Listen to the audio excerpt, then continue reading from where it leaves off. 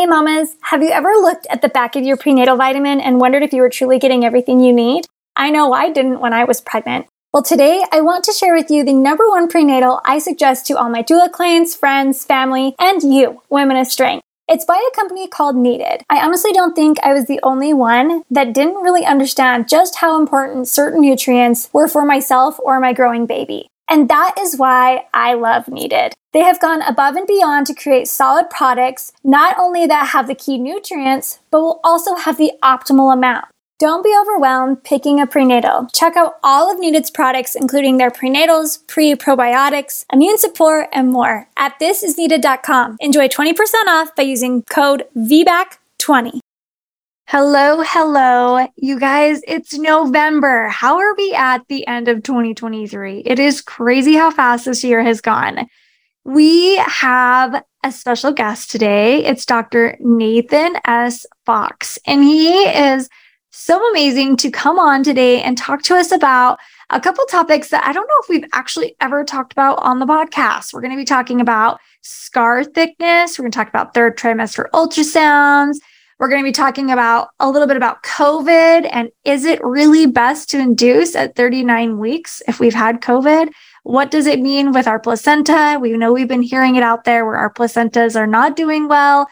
So you guys, get ready, buckle up. It's going to be great. I want to tell you a little bit about Nathan Fox. So first, he is a board certified OB and gynecologist, and he is also certified in MFM, which is maternal fetal medicine. So in his clinic, he sees a lot of higher risks and unique situations. He did his residency at Mount Sinai. He has an amazing podcast that really dials in on helping people know the evidence and then also understand the evidence in English. Because if you are like me, you'll know it is kind of hard to break down some of these studies sometimes, and it's hard to understand what the evidence is even saying and then how to apply it. He has this podcast and it is helpful women, or a helpful woman, and we are going to make sure that it is linked. You guys, he has so many incredible guests on there talking about a wide range of things. It's not VBAC specific, but it definitely has a wide range of topics and things that you're probably going to love. So definitely check that out. We'll have it in the show notes. Dr. Fox, seriously, so grateful for you today. Can't wait to have you on. We'll be right back. You are tuned into the VBAC Link podcast with Megan Heaton, who is a longtime doula and VBAC mom herself, here to help you get inspired for birth after having had a C-section. Along with this podcast, the VBAC Link offers blogs, resources, and a comprehensive VBAC course for both parents preparing for birth and doulas wanting to take their VBAC education to the next level. Be sure to follow Megan and her team on all social media platforms for even more. Although these podcast episodes are VBAC specific, it is encouraged for all expectant moms to listen and educate themselves on how to avoid a C-section from the get-go. The purpose of this podcast is to educate and inform. It is not meant to replace advice from any other qualified medical professional. Here is your host, Megan. All right. And I need to pull up those questions really fast. There's a lot. So literally, we do not have to get to all of them. Don't worry, I'll come back if you want. Don't worry about it. Yeah, we'll have to do a part 2. You are so sweet to take the time out of your busy life, I'm sure. We are mission aligned, as they say in the fancy world. We are, right. It's about getting good education, good information out to people so they don't have to hear crazy stuff on the World Wide Web and get terrified.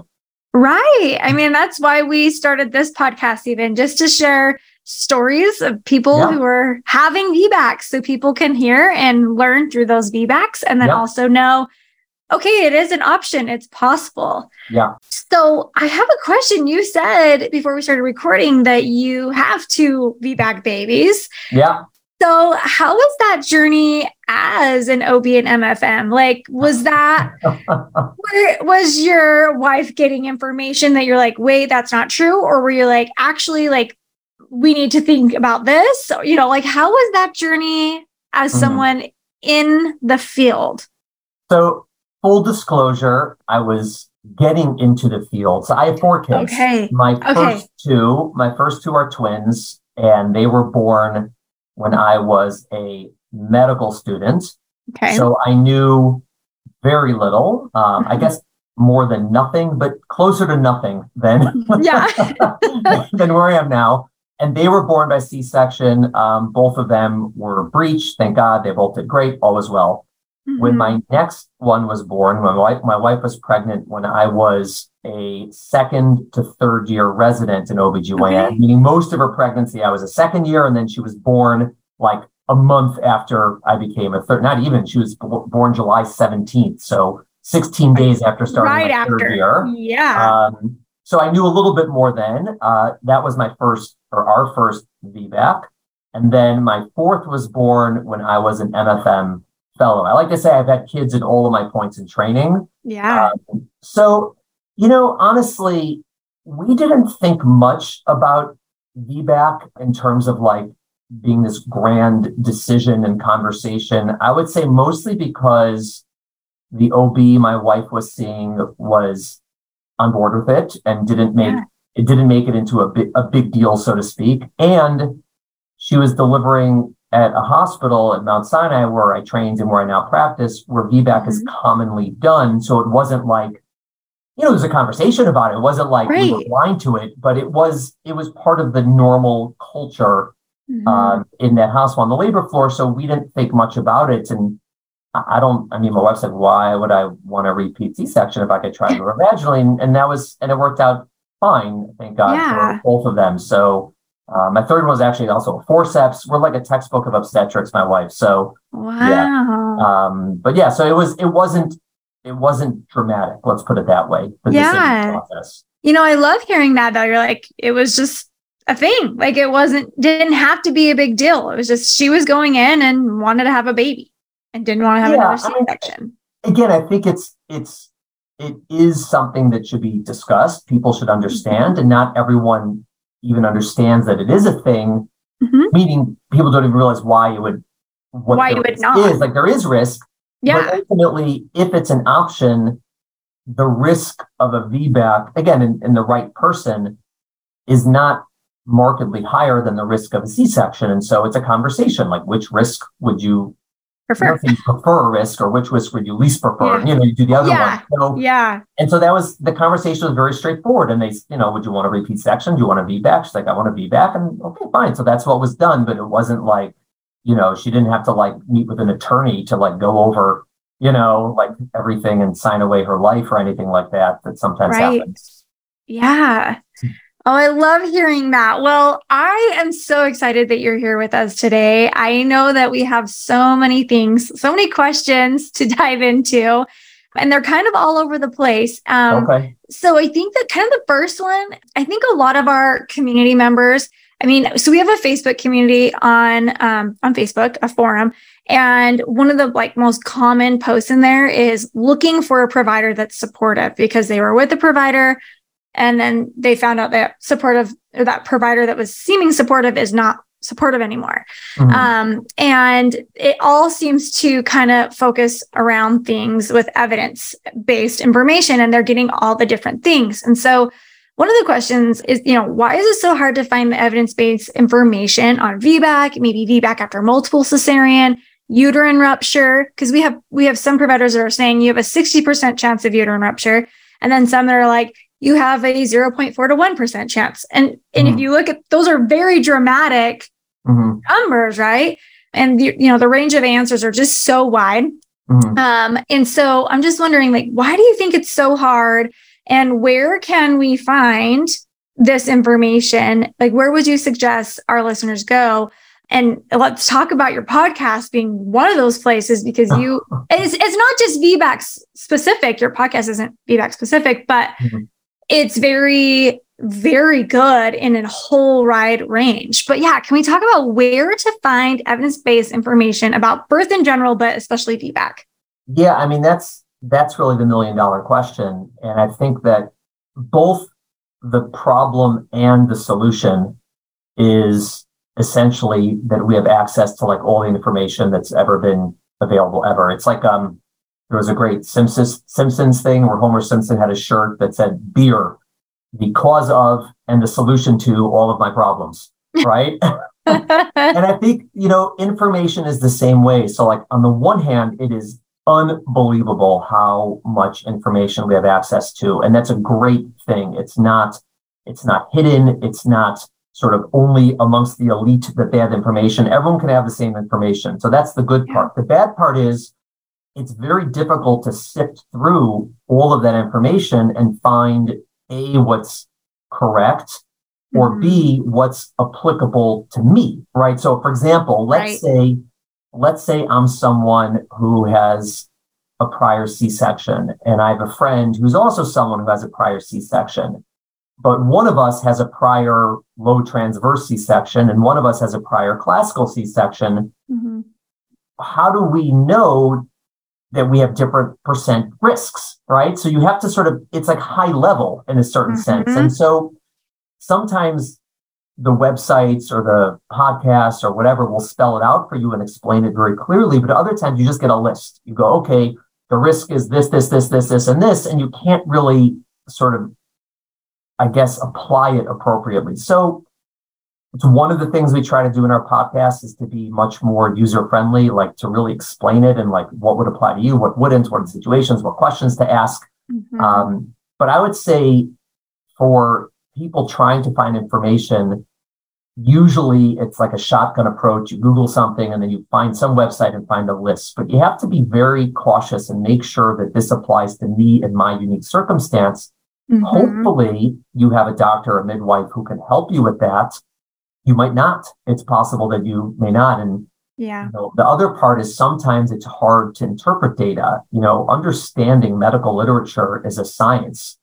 It's something we train to do it. We practice it. I do weekly journal club with the OBGYN residents. And these are, you know, this is the top of the food chain. These are the smartest of the smart. They got into great undergraduate. They got into medical school. They got into a residency. These are really, really, really smart people.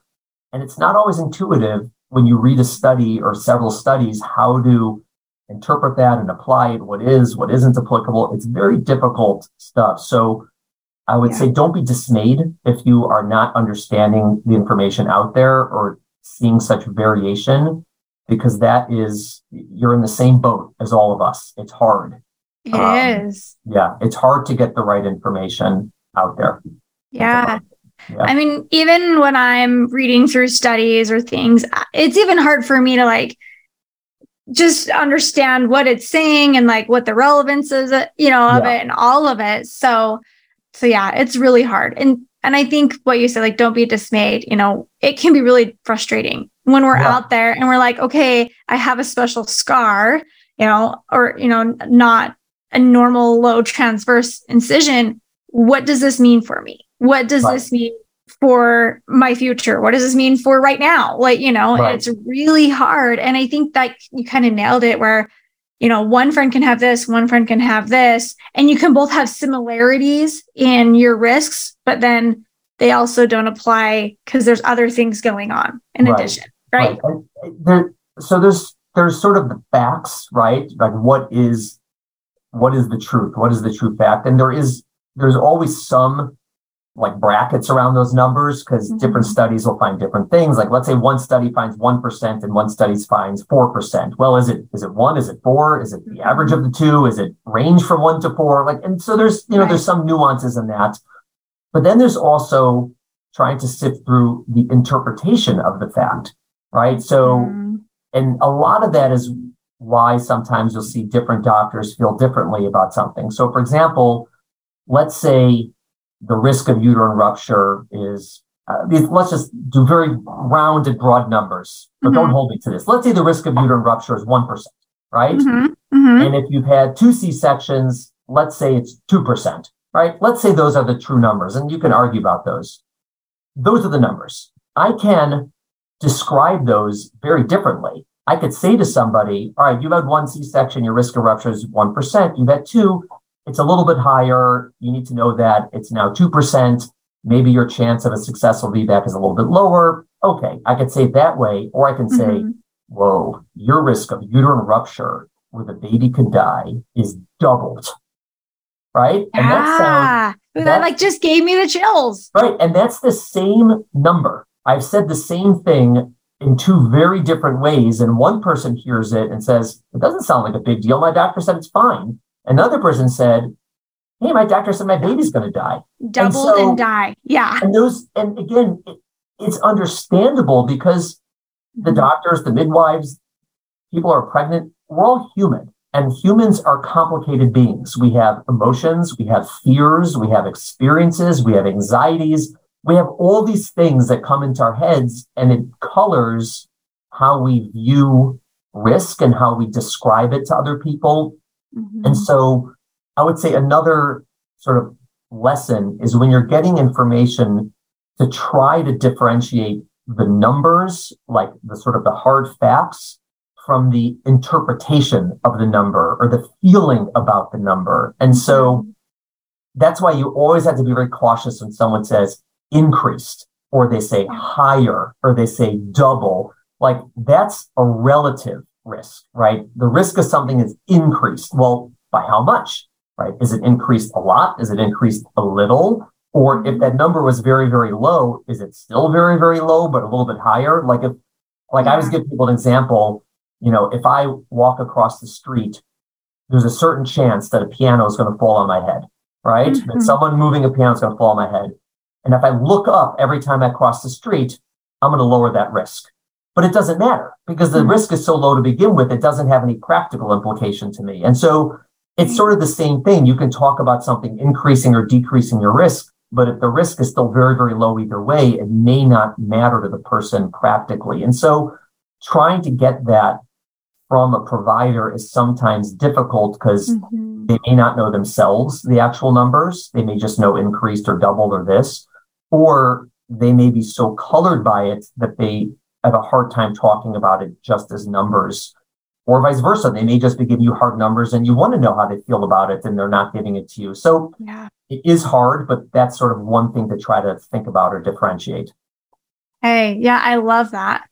I love that.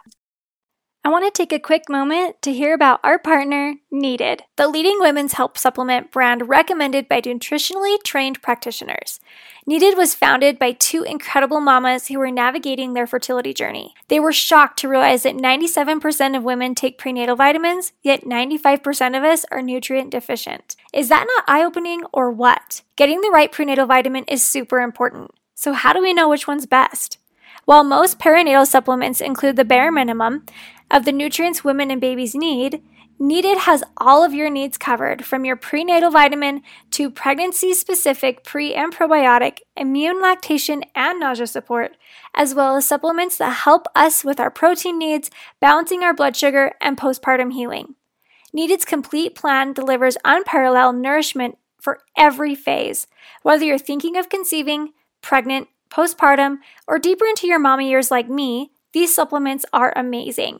I take the collagen protein every single day and absolutely love it. Learn more about Needed's complete line of perinatal and women's health supplements at thisisneeded.com. Use code VBAC20 for 20% off. That is VBAC20 at thisisneeded.com. Okay, this can be a very political topic. Oh, all right. And you're not going to mention Trump, are you? We're going to talk about Trump? No, let's not talk about Trump. Everyone in New York, everyone talks about Trump. I bet. We hate him, we like him. That's all we talk about. It's like I bet in New York it's really hot. Oh, and maybe in New York, this is even a hot topic because of everything, but we're going to talk a little bit about COVID-19. Oh, okay. So we have a lot of moms that have had babies during COVID-19. It was a really hard time for everyone involved, right? Giving birth as a provider, a nurse, just everybody in life, this whole world of ours. It was unpleasant.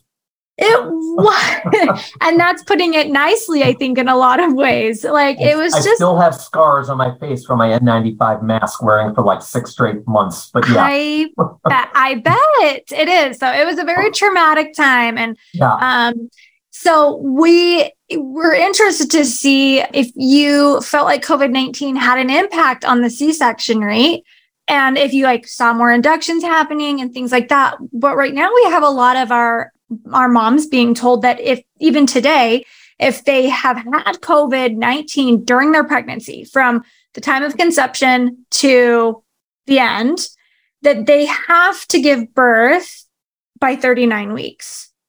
So I wanted to 39 weeks or by 39 weeks.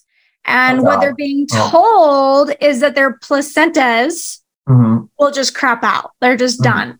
Mm-hmm. And so it can be really hard in the VBAC community when they're being told this, and then we may have a provider who doesn't want to induce. Because we have providers all over the world that are not comfortable with inducing.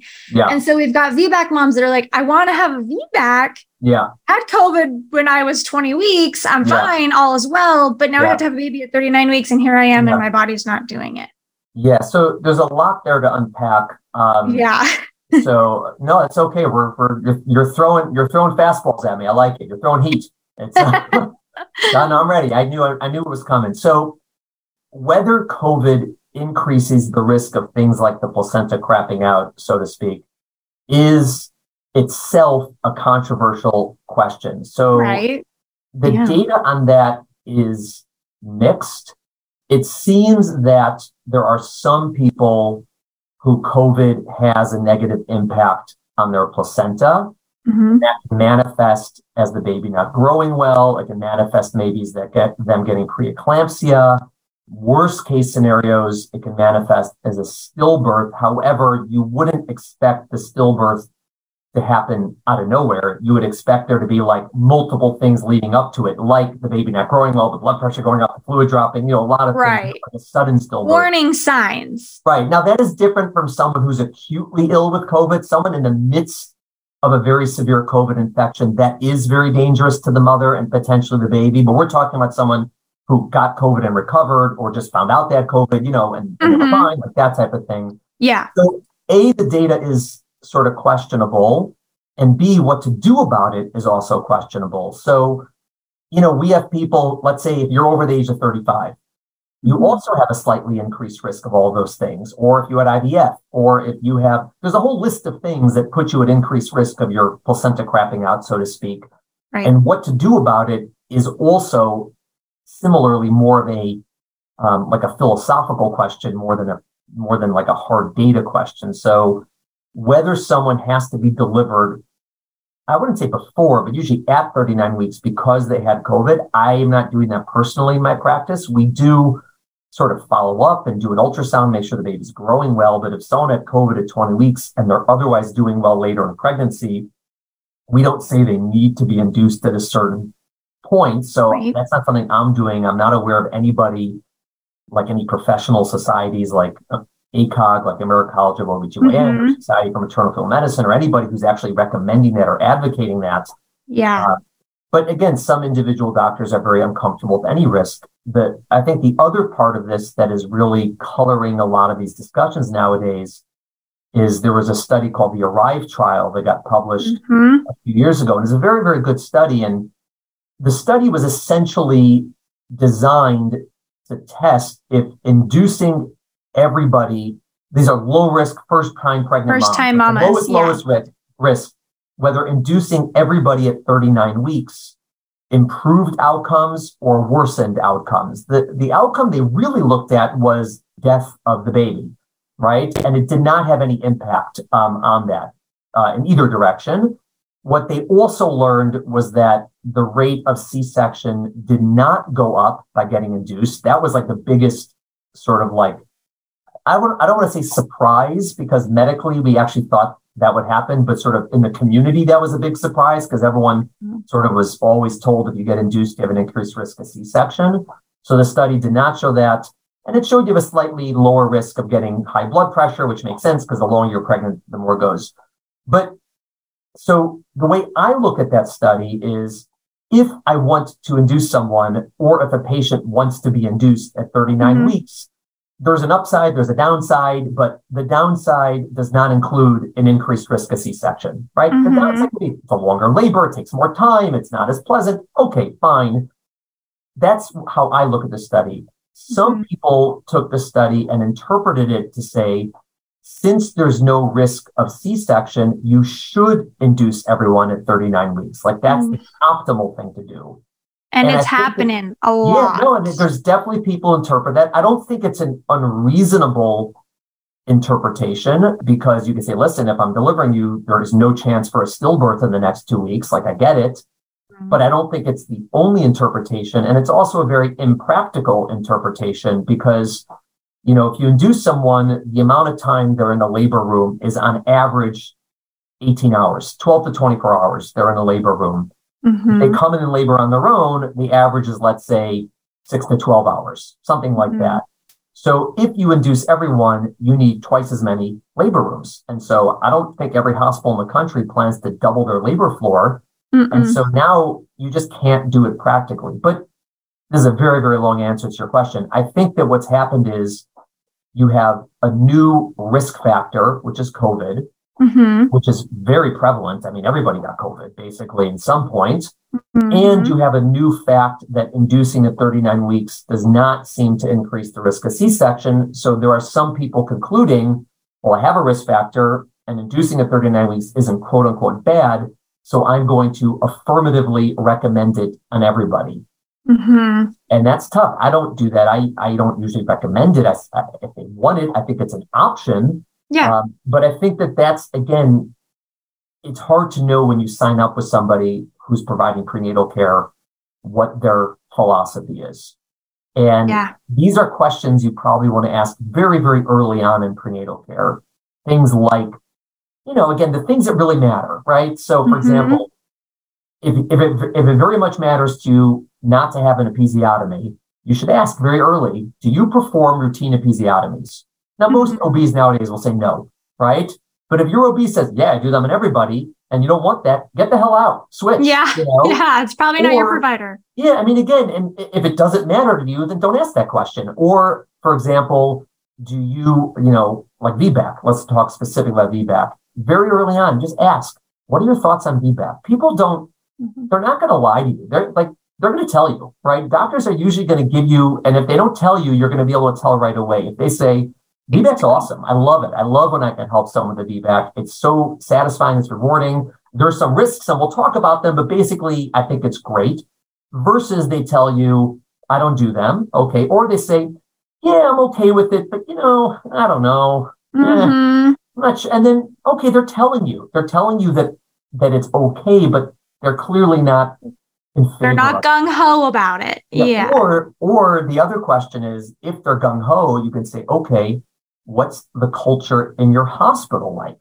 So if they say, listen, I'm gung-ho, but the labor nurses think it's a stupid thing to do, and the hospital is trying to get us to stop doing it because they had a lawsuit in this, you may have a great doctor or midwife, but they may be practicing in a place that isn't supportive, and that's also an issue. Yeah. And again, I guess there's some people who might lie to you because they quote unquote want your business, but most OBs aren't like that, because if they don't want to do it, it's because A, they think it's wrong.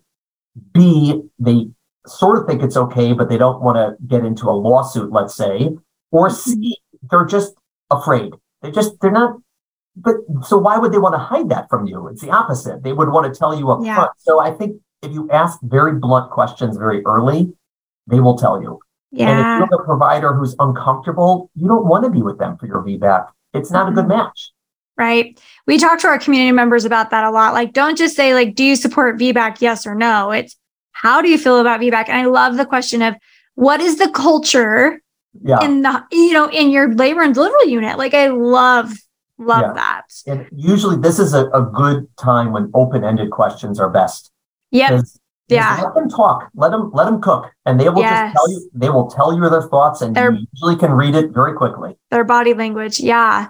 So, kind of circling back to this whole induction thing by 39 weeks, like you're saying, like, there's not really any organization that's hardcore supporting this evidence of a person that has had COVID has to have a baby by 39 weeks. I haven't heard that out of anybody. And usually, even if someone said that, it usually wouldn't be by 39 weeks, because we're very, it's a big thing not to induce people before 39 weeks unless there's a very good reason. Yeah. And that's what they're doing. They're wanting to induce at 39 weeks. Right. So I think they mean at 39 weeks, like as soon as possible after. But again, I don't know anyone who's recommending that specifically because of COVID. Again, I'm sure there's someone who might, but I don't know. And again, personally, what I would do is, if they have COVID, again, I would just check that everything's okay with the placenta later in pregnancy. Usually it's just an ultrasound. And if everything's fine, I would say fine. Do anything. Yeah, and if there's a concern, then it's based on the concern. There are people who I recommend to get induced at 39 weeks, but there's a reason, and we'll tell you what the reason is, and COVID has not been one of them. Okay, that's so good to know. So we kind of dabbled into the Arrive trial. But can we talk about the 40-week mark, right? Because we have seen ever since Arrive came out that things have kind of moved up. It's like 40 weeks is really 39 weeks. 41 weeks is 40 weeks. Like we see, it seems 39. Yes, so it really 39 is the new 40. 39 is the new 40. Yes, it seems to kind of be happening. Not everywhere, but it's happening. Can we talk about uterine rupture after 40 weeks? Like our original 40-week, here we are, right. We know ACOG suggests or supports going past it, but can we talk about the risks of uterine rupture further into pregnancy the further into pregnancy that we go? Yeah. So, there's two risks. Part of the reason for the shift going earlier is not because of the risk of uterine rupture. It's more the risk of stillbirth. As you get more pregnant, sort of, if you look at just for the baby, forget about, I don't want to say this and be recorded, but forget about the mom. Let's not think about this mom question. right now. Forget about the mom. Mother first, baby second. But for this question, you're just looking at the health of the baby, and you look at timing of delivery. Generally, things get better and better for the baby as you get closer to 39 weeks. Meaning, a baby born at 37 weeks does better than a baby at 36 weeks. A baby at 38 does better than 37. Right. And at 39, generally does better than 38. Once you hit 39, it plateaus and then starts to diminish, meaning the optimal quote unquote time for a baby is somewhere around 39 to 40 weeks. And then as you get past, it goes down. Part of that is because of stuff after birth, like meconium or this. And some of it is because some of these babies, unfortunately, will have stillbirths inside. Again, that's very, very rare. And I'm not saying it's to scare anybody, but it happens. And so as you go past your due date further and further, the risk seems to go up. So with that said, is it worth inducing because of that? And generally, for a typical low-risk, healthy person, the difference between 39 to 41 weeks is very minuscule in terms of the baby. And so at least I don't typically tell people, again, with low risk, that you need to be induced at 39 or 40. And generally, I tell them from 39 to 41 seems to be pretty similar for the baby, or very, very slight differences. And I leave it to people's preferences. If there's someone who wants to get the hell out of pregnancy as soon as possible because they're uncomfortable, they got family coming in town, whatever it might be, fine. Or they're worried about stillbirth, fine, closer to 39 weeks. Versus if there's someone who really wants to go into labor on their own, then you wait towards 41 weeks. After 41 weeks, the risk really starts going up. And so there are people who I will, I don't really let them, but I'm okay with them staying pregnant past 41 weeks. But generally when you get to 42, pretty much everyone recommends inducing at 42 weeks and many at 41 weeks. So that's all because of the baby. Yeah. Now, in that conversation for some of the VBAC, there's a second risk on top of that, which is, okay, that's for the baby, but what about for uterine rupture? And so it doesn't seem to have a huge difference between 39, 40, or 41 weeks for uterine rupture. It's slightly higher if the baby's bigger, and it's slightly higher if you induce. And so you're sort of balancing, is it better to induce and have a slightly smaller baby, or is it better to wait and go into labor on your own and have a slightly bigger baby? Also knowing that if you don't go into labor on your own, now I'm inducing with a slightly bigger baby. So that's part of the risk, is you may end up in a situation that's worse. And that again there isn't a right or a wrong answer. It's a conversation. For people whose doctors or midwives won't induce them, right, out of principle, out of practice, the hospital won't allow it, they won't allow it, then you wait as long as they'll let you until it's sort of unsafe for the baby and hope to go into labor on your own. In our practice, we do induce people with a prior C-section, and it's a conversation, there's a risk, And then we have to decide, is it better to do it earlier? Is it better to do it later? And that's, again, a conversation based on taking all of the risks. But, the risk of inducing probably ballpark adds another 1%. So if your risk was 1%, it probably makes it 2%. Again, I can tell you that makes it double, or I can tell you it's 2%, but it increases it a little bit. Not so much if they've had prior vaginal deliveries. That's more so if they've never had a vaginal delivery. And the risk of waiting an extra 2 weeks, the risk is also probably less than 1%. So these are very small numbers, and it's sort of, I don't want to say pick your poison because neither is really poison, but whichever one is sort of more, palatable, that's the one you'll do. But again, you have to have someone who both options are on the table. And for some people, the option to be induced is not on the table. Yeah.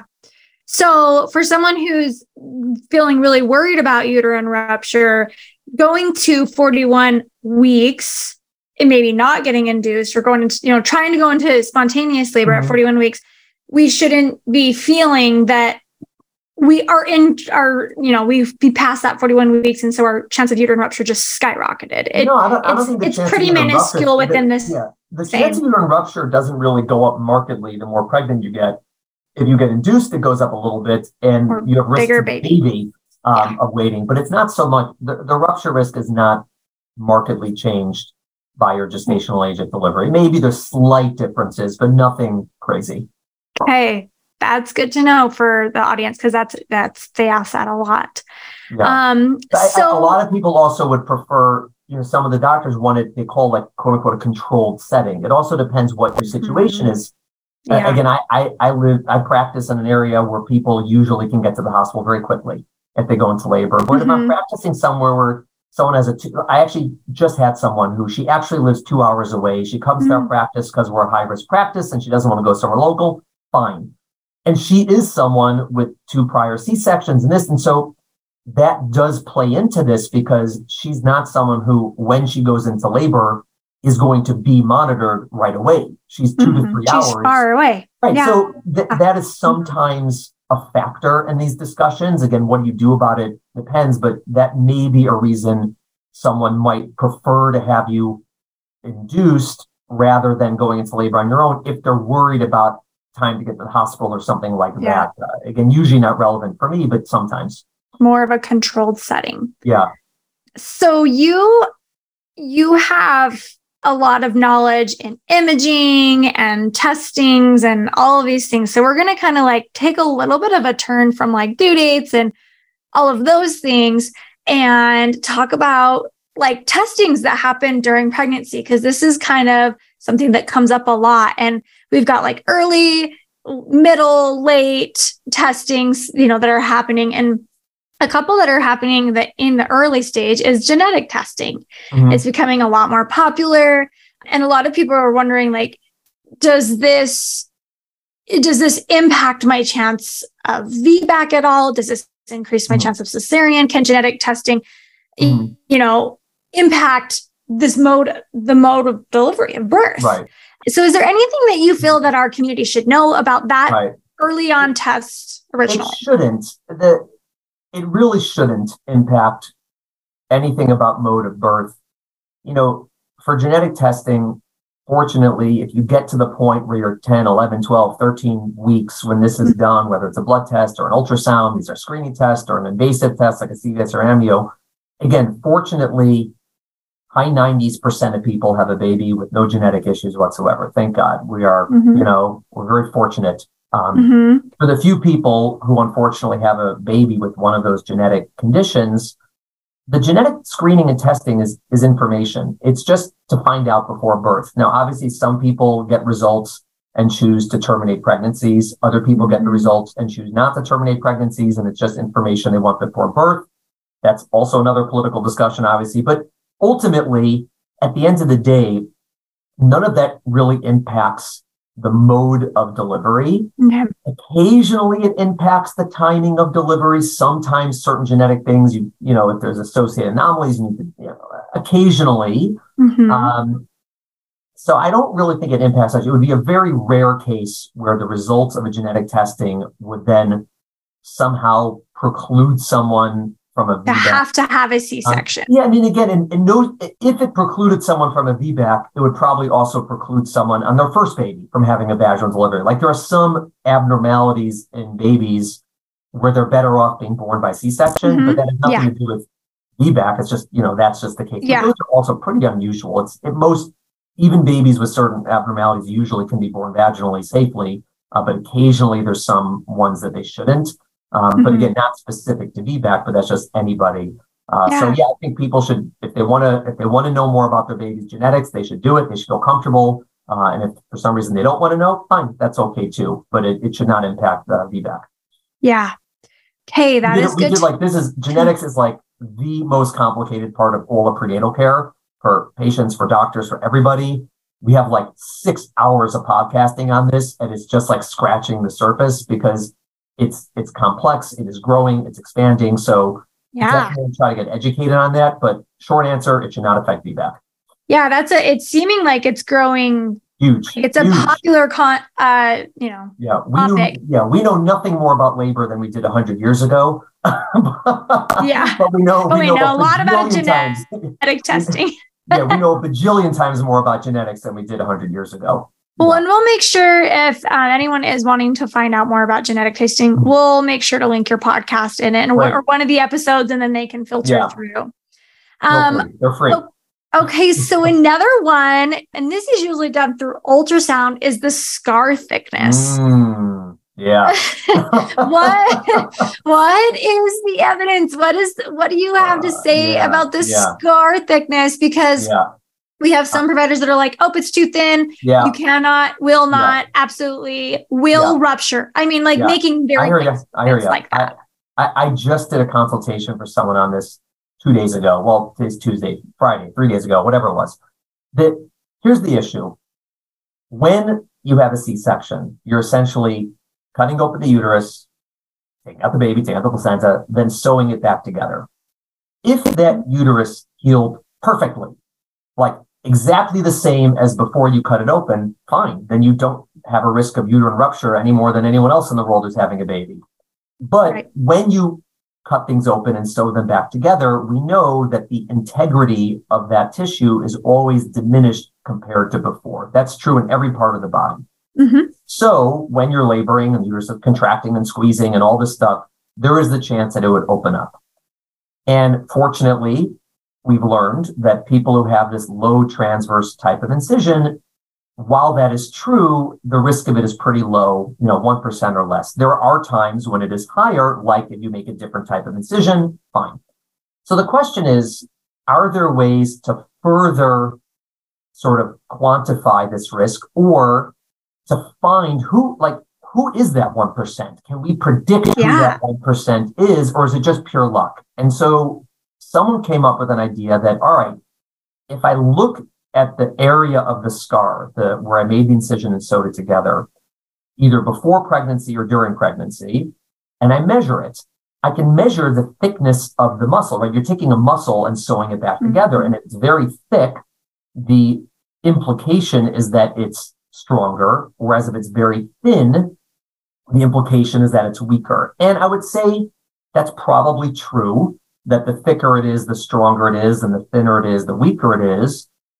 But the question is, how do you use that practically, right? Is there a cutoff where I could say, okay, if it's this thickness or greater, the risk of rupture is less than 1%, whereas if it's this thickness and thinner, the risk is more than 1%. It's 2%, it's 5%, it's 10%, it's 50%. Right. And the problem is we've never been able to identify a good cutoff. Meaning, let's say a lot of people use like 2 or 3 millimeters. 2 or 3 millimeters. That if it's under that number, it's higher risk, and if it's over that number, it's lower risk. The problem with that is there are enough people whose uteruses rupture despite being over 3 millimeters. And there are enough people who don't rupture despite being under 3 millimeters, that it doesn't seem to be a practical or useful cutoff. And most of the studies that have looked at, for example, there's a study where they said, all right, I'm going to take 1,000 women, or whatever the number was, with a prior C-section, and in half of them, I'm going to measure the thickness and do this sort of like exercise where if it's this thickness, I will have them VBAC, and if it's this thickness, I won't have them VBAC. And in the other 500, I'm not even going to measure. I'm not going to look. And if you look at those two groups, neither one did better. And so it sort of indicates that this exercise of measuring the thickness and making decision doesn't seem to be fruitful. Now, I'm sure there's somebody on earth who you measure the thickness, you see it's thin, you don't have them VBAC, and you save them a bad outcome. But there's also probably a lot of people who you then said, couldn't VBAC when they would have perfectly fine VBAC. And so the short answer is nobody knows, and it's very difficult. There isn't one standard, and that is something that some people use in their practice and some people don't. In our practice, we don't formally measure the thickness and make decisions about it. If we see something that looks remarkably unusual, then we have a discussion about it, and it depends on the circumstances, but we don't do that ourselves. There are those that do it. Whether they're helping the world or harming the world, I have no idea. Nobody knows. That's the problem. Right. Now, there's a different situation where you measure the thickness before pregnancy. That's what I was just going to ask. Like, is there a situation where, okay, we're done, we're not even pregnant, and we measure? So that is something that is an emerging field of research. So we do that on certain people, like if they've had multiple C-sections and this, but it's not often because I want to know if they should VBAC or not. It's usually if I'm worried about something called a cesarean scar pregnancy, where the pregnancy implants there, or if they're at risk for uterine rupture, like during pregnancy. And, there's different cutoffs used, and you have to have a very specific test called the saline sonohistogram, where we squirt water in the uterus and measure the thickness of the scar and what to do about it. You would need surgery to repair that. And then what do those people do in pregnancy? So this is definitely not standardized, and different people do it differently, ranging from not doing it at all to doing it very religiously. And we still don't know what is the optimal, sort of method for this. Again, we don't routinely do this test on everybody who's had a C-section between pregnancies. We do it on certain people, but a lot of it is about planning for the pregnancy more than deciding about VBAC or not, I would say. If they can or cannot. Okay. Yeah. That is good to know. And then kind of like in the same area, we have some people talking about adhesions, right? So we get adhesions after we have C-sections, right? And if we have really dense adhesions and we're having issues, does our risk, and we're seeing this on these ultrasounds, does our risk of rupture go up with adhesions? Right. So adhesions are generally scar tissue in your belly. So that's either between the uterus and other parts of your belly, or between various layers of your abdominal wall. So number one, we don't think they have any impact on risk of rupture. They make a C-section harder on the surgeon. But we don't usually see them on ultrasound. That's actually not correct. Okay. It's very... people are saying that they're told that. It's because adhesion just means two things are stuck together. It's very hard it's just scar tissue, right? It's hard to tell if two things are stuck together on ultrasound versus just sitting next to each other on ultrasound. If I showed you a picture of my hands together, you have no way of knowing if they're super glued together or not until you try to peel them apart. Right. And so it's the same thing. So on ultrasound, we rarely, sometimes... you'll see like the uterus is tilted in a really weird way, and it must be scarred or this or that. But that's also pre-pregnancy. During pregnancy, the uterus grows very, very large, and you can't typically tell who is and is not going to have scar tissue. Okay. And it does not usually impact VBAC. And also, you rarely have a lot of scar tissue after only one or two C-sections. Usually it's if you've had 3 or 4 or 5, and we're not doing VBACs on people who've had 3, 4, 5 C-sections and no vaginal births. And so it doesn't really come into play practically. Yeah. Okay. That's good to know. Cause people are told like in those scar thickened visits that they're like, oh, and you have a lot of adhesions. So your chance of ruptures. Yeah. I don't have the skill myself to recognize adhesions on ultrasound. I'm not sure if anyone does. I'm not sure if they're telling people that because maybe, I guess the only way is, let's say someone's had 2 prior C-sections and they want a VBAC, and the person who did their second C-section saw a lot of scar tissue from their first C-section. Then they would say, all right, listen, I did your second C-section. It's a mess in there.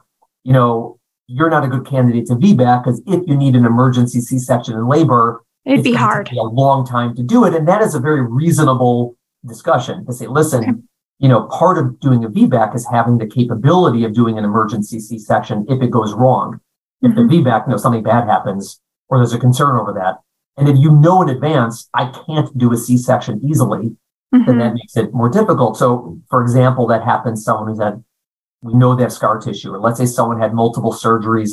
Let's say they had a tummy tuck, which has a lot of scar tissue, or they have Crohn's disease and they had 3 other surgeries. Or let's say, because of the size of the person themselves, they're much larger. It's harder to do a C-section quickly.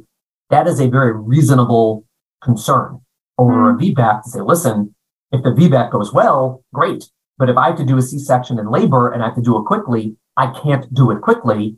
And that's sort of the reason why some hospitals don't have VBACs, because they're like, listen, we don't have an anesthesiologist here 24/7. If you need a C-section, I need 30 to 60 minutes to get a team in place. That may not be safe. And that's one of the reasons like smaller community hospitals don't allow VBACs. It's not because they're mean. It's because they don't have the proper staffing to address an emergency. Now, anybody can have an emergency in labor. And so that's a problem for everyone, but it's more common if you have a prior C-section that you may have to do something emergently. Gotcha. Okay. And then one of the last and the most famous ultrasounds, I feel like, in our community is the 3rd trimester ultrasound to check baby's size. In our community, we have a lot of people doubting their body's ability to give birth because they're told their babies are too large or their pelvis is too small. And I mean, la-di-da, we could go on for a long time with that. Or like their fluid is too low. So we're getting these 3rd trimester ultrasounds. One, I guess the first question is, what is it necessary? Is it absolutely necessary? Can someone turn it down? Like, is it a bad idea to turn it down? And 2, like if they're told your baby's too large, your fluid's too low, is it possible to like increase our fluid somehow? Is it really possible to know exactly how big that baby is? Right. So to answer that question fully, I'm going to need more than the 5 minutes. 5 minutes that we have. I can come back, but the short answer is whether it's a good idea or not to have that ultrasound is debatable. I think in our practice, we do it, but we have a higher risk population typically. And I think that I'm pretty confident that we interpret the results appropriately. Right. So the issue isn't so much the ultrasound, it's the interpretation of it. Low fluid is a legitimate concern, and that's a concern for the health of the baby because low fluid could indicate a non-functioning placenta, or as we said earlier, your placenta's crapping out. Like that could be a sign of that. So that's the concern. So that's real. That's legit. Yeah. Same thing if the baby's measuring too small. Most of them are fine, but the concern is maybe it means your placenta's crapping out. The baby being too big, there's 2 issues with that. One is we are, especially with big babies, less accurate. Smaller babies, we tend to be more accurate. Big babies, we tend to be very inaccurate. I mean, we may be right that the baby's big, but how big, we're not that precise. And what to do about that. Like you said, most people having a baby can deliver a big baby and everyone's going to be fine. But yes, there are risks that go up as the baby gets bigger. There's the risk of an injury to the baby. There's a risk of an injury to the mother, and there's a risk of uterine rupture because A, the baby's bigger, and B, the labor's likely going to be longer and more difficult, which increases the risk. Now, whether that should be used as a criteria to sort of prohibit VBAC, again, is debatable. There isn't a perfect answer to this. I would be less comfortable managing a VBAC if the estimated weight of the baby is 10 pounds and if we're 8 pounds. Now, do I have to be so uncomfortable that I wouldn't allow it? I mean, it depends on the circumstances, obviously. So it is a legitimate concern that the baby's measuring big, but again, how confident are we? How big? Those are difficult details. Our ability to assess the size of the pelvis is even worse because the pelvis changes in labor also. And so I don't, it's part of our assessment, but we have the humility to know that we're frequently wrong about that. It's tough. Listen, if someone had a prior C-section and their story is, I pushed for 4 hours and the 6-pound baby didn't come out and they did a C-section. And then in the next pregnancy, I'm estimating a 10-pound baby and the pelvis does not feel so great and the baby's very high. I'm certainly a lot less gung-ho about it than if they said the opposite. I pushed for 4 hours and I have for a 10-pound baby. And then in the next pregnancy, the pelvis feels very roomy and great and the baby's measuring 6 pounds. So, and that's legitimate. Now, I could be wrong on either end, but that's information that might be helpful to me. But again, these have to be individualized. There isn't a perfect answer to this. I wish we could be more scientific, and people have tried a lot of different things. They used to do routine x-rays and see the size of the pelvis, the size of the baby's head. It didn't help. The baby's head changes shape in labor and the pelvis changes shape in labor. So we're imprecise, unfortunately, with this. Yeah. No, I love that you said, like, it's all unique, right? We're all individuals. We're all different. And even from one baby to another, we need to remember that it's always different. Yeah. Oh, man. Yes. Well, I know that we could dive into so much more. There's so many topics, but I really wanted to just thank you so much for taking the time today. I know you've got quite the schedule and, spending this hour with us and answering these questions. It's my pleasure. Thank you for inviting me. Thanks for doing what you're doing. I think it's great. And hopefully, we'll continue getting people better information and making good choices. Yes, we'll make sure to link everything, your podcast, your website, so people can read more about you. And in New York, people can find you now that sometimes it can be like, we have people looking for doctors all the time. So we'll make sure. Well, if you're in New York City, our practice, we do VBAC. So come on over. And if we don't think it's a good idea, we'll tell you. But, if it's a good idea, we're on board. And you do VBAC after 2 C-sections, you said? We do. I mean, it depends on the exact circumstances. We don't prohibit it because of 2 C-sections. Obviously, there's some people in that category who we think it's a better idea than others, but it's not like a hard rule or anything like that. Okay. Good to know. Okay. Well, thank you so much. Have a wonderful day. You too. Thank you very much. I appreciate it. Okay. Bye. Would you like to be a guest on the podcast? Head over to thevbaclink.com/share to submit your story.